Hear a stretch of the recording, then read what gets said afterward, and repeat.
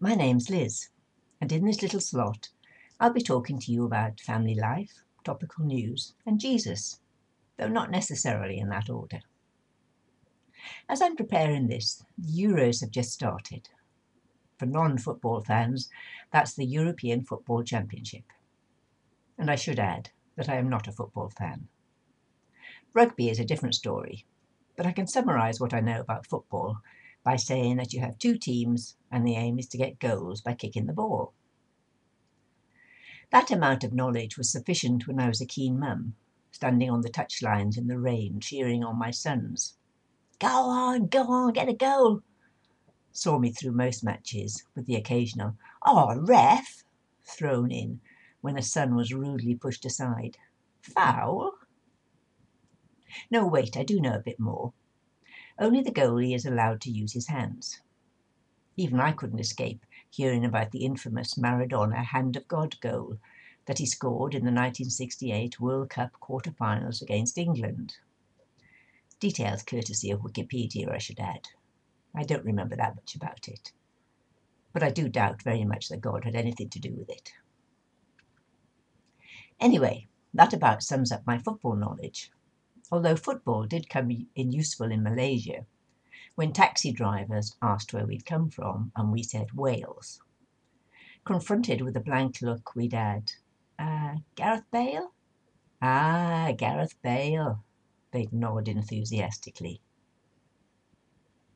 That said, a few years ago, when my hometown Swansea got into the Premier League and the whole city was enthused with football fever, I felt I should at least go and watch a game before poo-pooing it completely.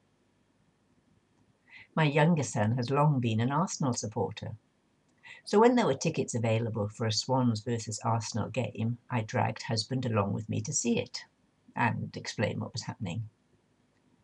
Well, good grief, it was boring. It didn't help that it ended up a 0-0 draw, but nobody even seemed to be trying. Before the game, I can only imagine the coach said, "Let's see how often you can kick the ball backwards. Maybe we could set a world record." And there was no atmosphere in the ground. I was told afterwards that was because it was a cup, not league game, but I don't know what difference that makes. If you're a supporter, surely you cheer your team on whenever they're playing. Anyway, before you turn off in disgust at my derogatory comments about football and dismiss me as a stupid woman, let me talk about rugby. Now, rugby is exciting. There are tries and line-outs, drop goals and conversions, penalties and turnovers, mauls and rucks, as well as mud and energy and power.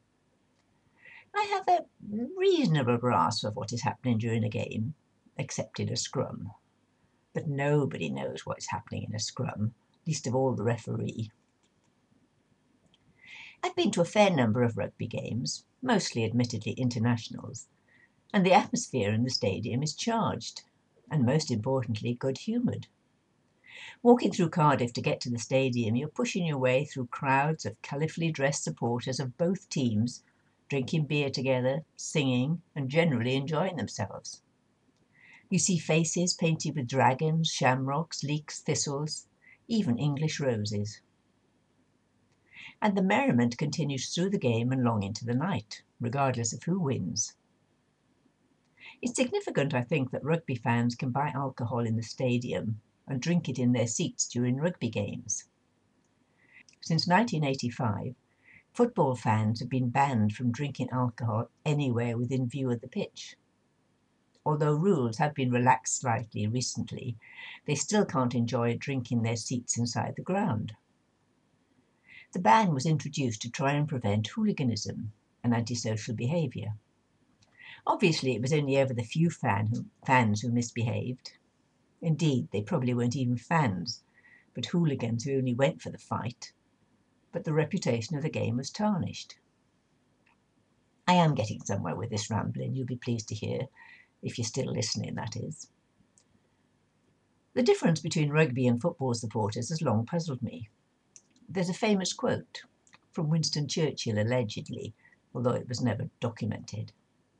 Soccer is a gentleman's game played by hooligans, and rugby is a hooligan's game played by gentlemen.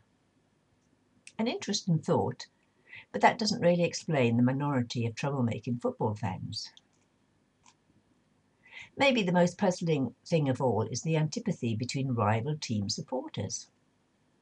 We all have our favourites for whom we would cheer, but does that mean we have to hate other teams? Most notably, the greatest rivalry seems to be between two local teams. In my case, that's Swansea and Cardiff. Of course I would cheer for Swansea if they played Cardiff. But imagine this scenario. At the end of a season, Swansea has been relegated from the Premier League. They're going down to the league below. But Cardiff City, on the other hand, has a chance to get into it. Do I cheer for Cardiff? Of course I do. Assuming I were a football fan, that is. But I would be happy to have one Welsh team up at the top. But that's not the way it seemed to work. I was shocked to see on social media many of my football fan friends hoping for Cardiff's downfall. And the really shocking bit, they were Christians. Now I have to be honest at this point. I am Welsh through and through and support the Welsh rugby team through its ups and its downs. Every game they play, I want them to win. And I believe they will, even against the incredible All Blacks. The triumph of hope over experience, I have to admit. But the game I most want them to win, or rather most definitely don't want them to lose, is against England. It seems to be the prevalent attitude amongst Celtic nations, and indeed others. The Stereophonics even sang a song about it. As long as we beat the English, we don't care. I claim it's inbuilt in me, in my genes, an attitude of defiance against the nation that kept us under its thumb. Rebellion against the aforementioned Winston Churchill, who sent the army into the valleys when the miners went on strike. Against Margaret Thatcher for closing those mines and bringing about the downfall of our industry and country. The fact that Churchill didn't actually send in the army makes no difference when you have a cause to stand up for. But is my attitude right? I have come to realise over recent years that it might not be. My husband is English. I have 2 sons, one of whom was born in England and one who currently lives in England.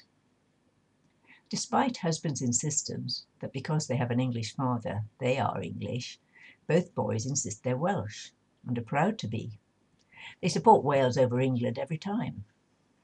I recall one year, elder son and I were watching the England-Scotland game. It was the very last match of the championship, and England had won all their previous games, so we're going for the Grand Slam. It was a close game, and very late on, a Scottish player suddenly made a break and scored a try, effectively winning the game for Scotland. Elder son and I both threw our arms in the air in a cheer.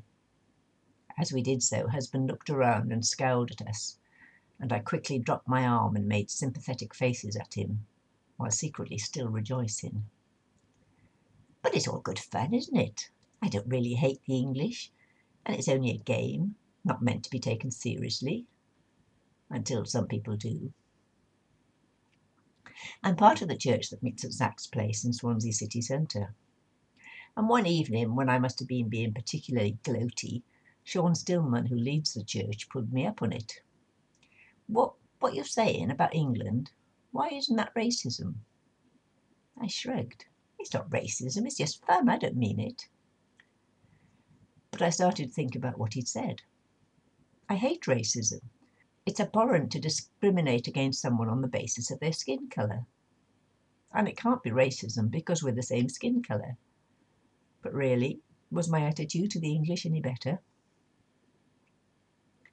In his Gospel, Luke tells us that Jesus told a story about a Jewish man who was attacked on a quiet road. He was left to die on the side of the road. 2 people passed him by. They're both Jews and men of good standing in their community.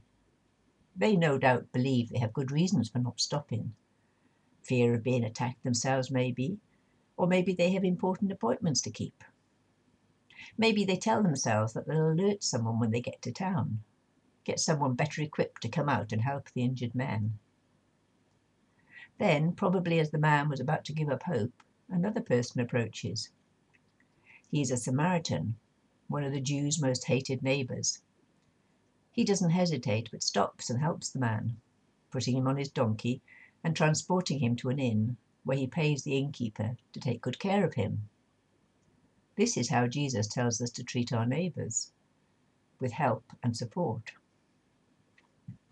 In Zach's Bible study, we've just finished working through Paul's letters to the church in Rome. One of his main reasons for writing is to deal with the ongoing grudge war between Jewish Christians and Gentile Christians. Each group thinks it's better than the other. Paul makes it very clear in the course of a very long letter that neither is better. Sadly, still today we see the same attitudes in some churches. Conservative churches look at their liberal neighbours and tut, and vice versa. A sense of disapproval because they do things differently from us. I said just now that Jesus tells us to treat our neighbours, or enemies, with help and support. He also said to love them. I know as well as anyone how hard that can be, but I am trying. These days I can cheer for England and even, almost, actually want them to win. Unless they're playing Wales, of course, when husband and I take up seats at either end of the sofa. But that change in my way of thinking is slow and hard.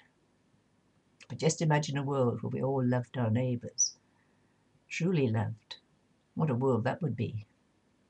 And maybe it needs to start with you and me. When Jesus said to love your neighbour, he added an important bit at the end. Love your neighbour as yourself. Now, loving yourself is a whole other story, and something that a lot of us struggle with. And maybe I'll talk about that next time. For now, thank you for listening.